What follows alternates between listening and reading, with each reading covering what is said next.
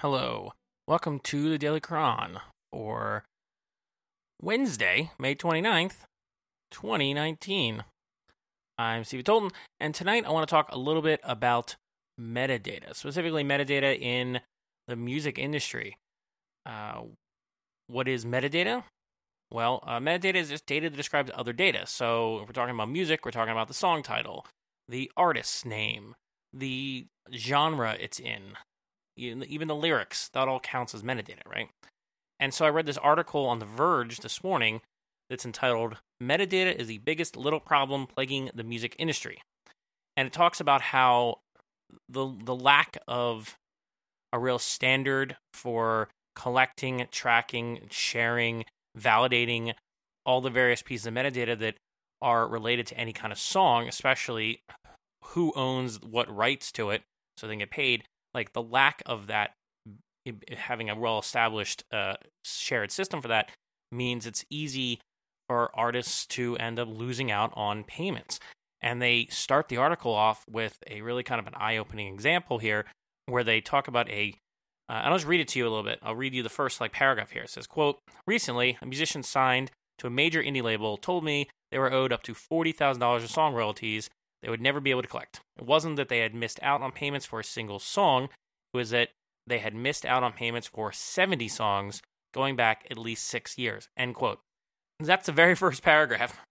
So, yeah, it's a bit of a problem because it's not so much that you would publish like a new EP or a single or something and then not get paid at all for it. It's that you could have a whole back catalog of songs, or you could be like an engineer on one of these songs, a producer or something, and work on with a variety of artists, and then it just gets the metadata just doesn't track that you're owed money for whatever reason, and then you're losing like pennies at a time. On these streaming, you don't get paid much for streaming fees, but if it adds up, if you have a whole bunch of songs that you're attached to in some fractional way, and so after a while, those pennies add up. My favorite quote in here though is probably this one's it's like the third paragraph where it says that a musician said, quote, every second that goes by and it's not fixed, I'm dripping pennies, end quote. And yeah, that's exactly right. That was actually a perfect way of describing it. Yeah, but apparently the whole system of metadata is complex and broken, and just artists aren't getting paid for their work. And it's way more complicated than it may sound, though. So it sounds like it should be easy, and they say that, but in fact it's not, because and apparently this metadata problem has existed for decades. This is not like a new thing, decades, because there are, according to this article, no standards for how music metadata is collected. I'm gonna quote them on this one.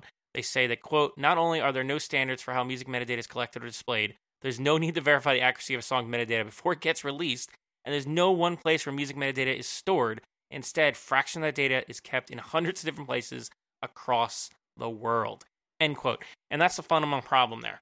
You have important pieces of data that are scattered all over the world. They're in different databases that have different formats that are looking for different types of data with different names and different structures, and there's no standard format for storing that or even interchanging it, apparently. So, it's a huge issue. They're calling it a crisis in this article that has left, they're saying, possibly billions of dollars on the table for artists.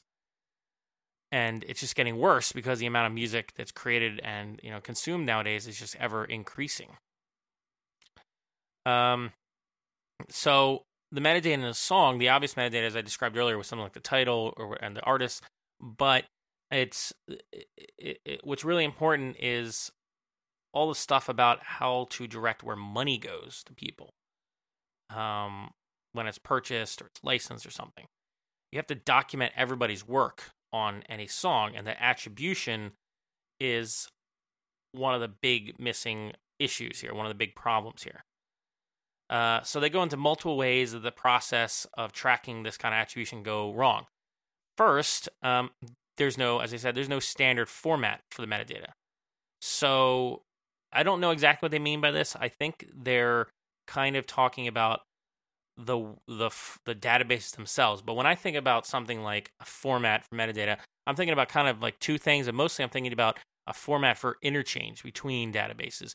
So it looks like there's probably not a format for interchange between them. So if I have much metadata, if I have a song and I have the title and the artist and everybody's name of everybody who worked on it, what their role was and what their fractional rights are, whatever, I had all that stuff, and say I put it into a document, that document was structured in a certain way so that everything had a certain name or field. You can just think about it that way.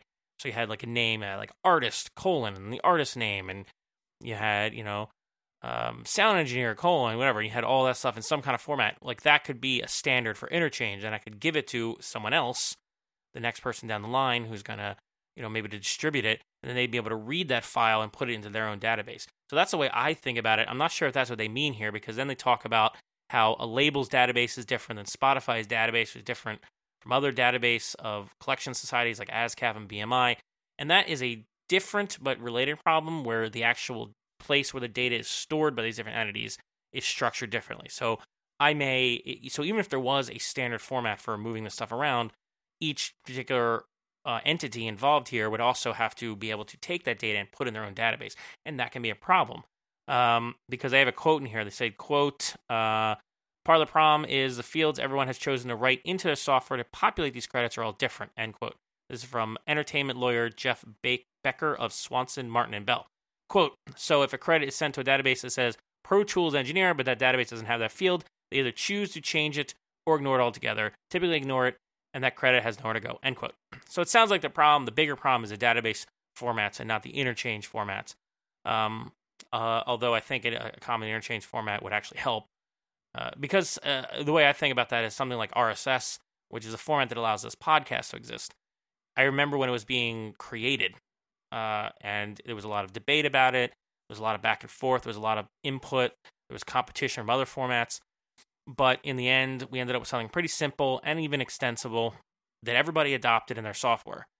So they all, and then the individual software itself may have stored things internally differently, but as long as they were able to understand and parse an RSS feed and then recreate an RSS feed, possibly, depending on the software, then everything was going to work. It didn't really matter what was internal.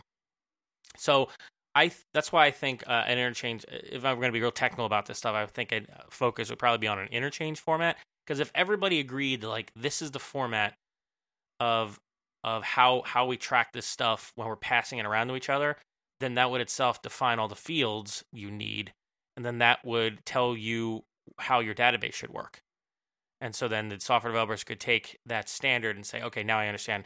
So when I built like an RSS system many years ago during the first wave of podcasting, and I had to, we had to design a database, I had to write software that parsed this stuff. Well, I mean, we figured out what some of the fields we needed in the database were based upon, what we knew we needed to output as well. So, and when they differed, then I had software that kind of mapped between the two. But again, I had like a standard to look at, and it was very, very helpful. So I really think a standard of all of these different properties, like what they should be called, all that kind of stuff. And, there are just, this is not a problem that's unsolvable. There are many, many, many of these kinds of metadata standards out there for all kinds of industries and organizations and situations that are out there. You can find, I mean, like the IRS has like tax codes for everything, right? There's systems like the way libraries work. Even the Dewey Decimal System. We have systems we've invented to track all kinds of information, all kinds of metadata, index it, be able to look it up again. This is a solvable problem. It really, really is. I would think, especially for music, even though you have the complications of all the contracts and the rights management issues, which is definitely a complication. I still think that some good library science people and like a committee with the right stakeholders could figure out some standards and iterate on them. So the fact that they don't, and they haven't for like decades worked on this, is saying there's something else going on there, that like, people don't want to work together or something. What else? So they go on in here. They say each database has its own sets of rules as well, which can be a problem. That's very true as well. So they have an example here where if you have multiple artists who collaborate on a track, someone like, their example is Ariana Grande, Nicki Minaj, and Jesse J, but it could be anybody. And say you had a track that they all collaborated and it was delivered to Apple Music, and all their names were in the same artist field. So see, artists would be Ariana Grande, comma, Nicki Minaj, comma, Jesse J, for instance. Apple Music and Spotify would then throw an error saying compound artist error. Or if the artist's name was listed as last name, comma, first name, this would also result in some kind of rejection.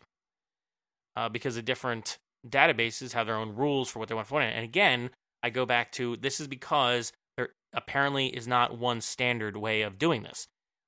Like, this problem comes up so often in IT, information systems, it comes up constantly. Like, everything in software is essentially some kind of standard. It's some kind of like interface you're building, a contract. You're basically saying, I promise this is how the thing works in this version. You can rely upon it. Like, the whole internet is built upon standards of metadata formats. So it's really frustrating as I was reading this article, because I'm like, why? Why can't you come up with at least the bare minimum standard format? Like, if there is one, they don't list it here in this article here, but like, why can't you just have one? It doesn't have to encompass everything. It doesn't have to solve all your problems, but like one standard format. Just say what the names of all the keys could be. That in itself would be a lot, and some of these rules, like, how do you have multiple artists? Like, it's been decades and decades of music industry. I think there are plenty of stakeholders who understand all these different edge cases, and you just need to collect all them together and start building out something. And I'm not saying it's easy or it would be quick, and it would definitely be expensive, but seems like it would be worth it if you're losing potentially billions of dollars. So anyway, they continue here. They say another problem is that the information is being entered frequently wrong in the first place. So because a song goes through multiple people, like songwriters, producers, engineers, before it gets released by an artist, every contributor adds a potential new problem. And the longer the chain of custody, the greater the chance something could be incorrect. Paraphrasing their paragraph here. And things like, you could just have a typo in one of these databases. Or someone who briefly, like they have an example here, a producer who briefly worked on a track could be left out. Or there could be a technical problem, like a faulty merge. They have an example here between two databases, because it all has a technical error. So that's all very true. That kind of problem comes up a lot in IT as well. So how do you solve that kind of problem? Well, if you say you had an actual format for this metadata, then you would build tools on top of the format that force you to validate everything according to the rules, of that standard. And then once the tools are updated to the standard, then you have less of an issue, because then you are automatically validating things as it goes through the chain of custody. That doesn't change. That doesn't help you if you have like something like a typo necessarily. But in those cases, that's where, when merges happen between systems, that's when you end up flagging issues. So the way we handle that in IT often is, if I have data that's come from two different sources, and it's actually the same like metadata, but it's like different parts of the complete metadata. So maybe one system, so say we're talking about something like a user, information about a user logging into a system, right? So maybe one system has like their username, and then another system has their actual, real legal name, and I need to merge these two together in a third system. Well, when I do that, there's going to be some kind of key. Maybe on one side there's a misspelling, and so it'll flag it, because I'm like, they're supposed to come together, but the duplicate information between them is not the same. And so then you can flag that, and then you'd have to, fix it. It happens all the time in programming too, where we have these systems called source control systems, where when we write our code and we try to merge it in with our existing code, sometimes when you have multiple people working on it, they work on the same area of your software code, and there's conflicts that happen, and you have to resolve them. Like, these are problems that have come up for decades in information systems, information technology, computing. So there's definitely ways you can address this stuff. Uh, let's see. They continue here. One of them, which is kind of interesting, they said the metadata can get complicated in unexpected ways. So they have in here, I'm going to quote them again at length in this paragraph. It says, quote, in a guest post for Hypebot, Ann Lin, senior corporate counsel at Twitch, uses Katy Perry's Firework to show how messy a song's data can be. Capitol Records owns recording for Firework, but 5 different songwriters with 5 different music publishers own percentages of the composition rights, and all their information needs to be included in the metadata so they get credited and paid, end quote. So basically, they're also saying, besides these technical issues, you have your problems of writing it wrong to begin with, of not tracking everything. You have the sheer number of people and complicated relationships they can have with rights that also needs to be recorded. And that in itself can create problems. And having a lot of people work on a track is not uncommon, but it creates a lot of opportunity for incorrect submissions. And if you're a person working on one of these songs and your credit is missing, or there's a misspelling, or it doesn't match some kind of style guide or whatever, then, as I say here, then it can screw up payments for everyone involved. And all those little errors add up. They say in the article, they say, quote, it's estimated that as much as 25% of royalty payments aren't paid to publishers at all or are paid to the wrong entity, end quote. That's horrible. Like, why? If it's 25% of royalty payments, why the hell isn't this a problem that is being addressed? They said in the article it's been decades. Like, what is the deal? Oh, man. Yeah. It's tough. It's definitely a tough problem. Wow, they say here that they say, quote, in an ideal world, once a song is finished, the metadata would be crafted by the artist or the artist producer, and they would submit that data to the record label distributor or publishers involved for verification distribution. In reality, the process is frequently more rushed and haphazard. Artists and labels hurry the process along in order to get songs out, and metadata is frequently cleaned up later as mistakes are noticed. Quote, a lot of these credits and negotiations don't happen on a single piece of paper and also happen after the fact. Quote, end quote. That's from Joe Conyers III, co-founder of digital rights management platform Songtrust, in the article here. So yeah. Yep. So I could see why this is very, very complicated. But again, they talk more about this, about how it compares to like movies and TV. The musician who was owed $40,000 in the beginning, that was because they said there's some kind of glitch between 2 databases that removed his credits, and it wasn't his fault, but by the time anyone noticed it, the companies involved declined to pay him because too much time had passed. So like that kind of stuff can happen. And a standardized a set of standards for music metadata would be great, but for whatever reason, there's just so much data now, and so many ways things are being monetized. The volume of data has become really difficult, and there's just too many players involved, I guess, and they just don't want to work together. So it sounds like it's mostly a combination of problems here. And if I could give my unsolicited advice to the music industry, it'd be like, start with a interchange format first, and have an actual working group if there isn't one already for this. And then, there are a lot of complicated pieces of data to track, but there are in a lot of places in software. Get some standards, any standards that help control the problem.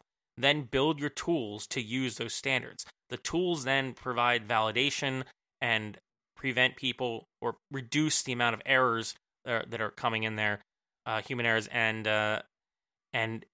can kind of require that the data get entered before it goes from one person to another. So I think a lot of this can be enforced with some kind of tooling. And then culturally, if you're an artist, I think you have to take ultimately responsibility as much as you can for this kind of deal, where before you submit that stuff, your producer, whatever, somebody has to double check that stuff, even if there is a big rush especially if you're a smaller artist. You can't afford to be losing out on any royalty payments.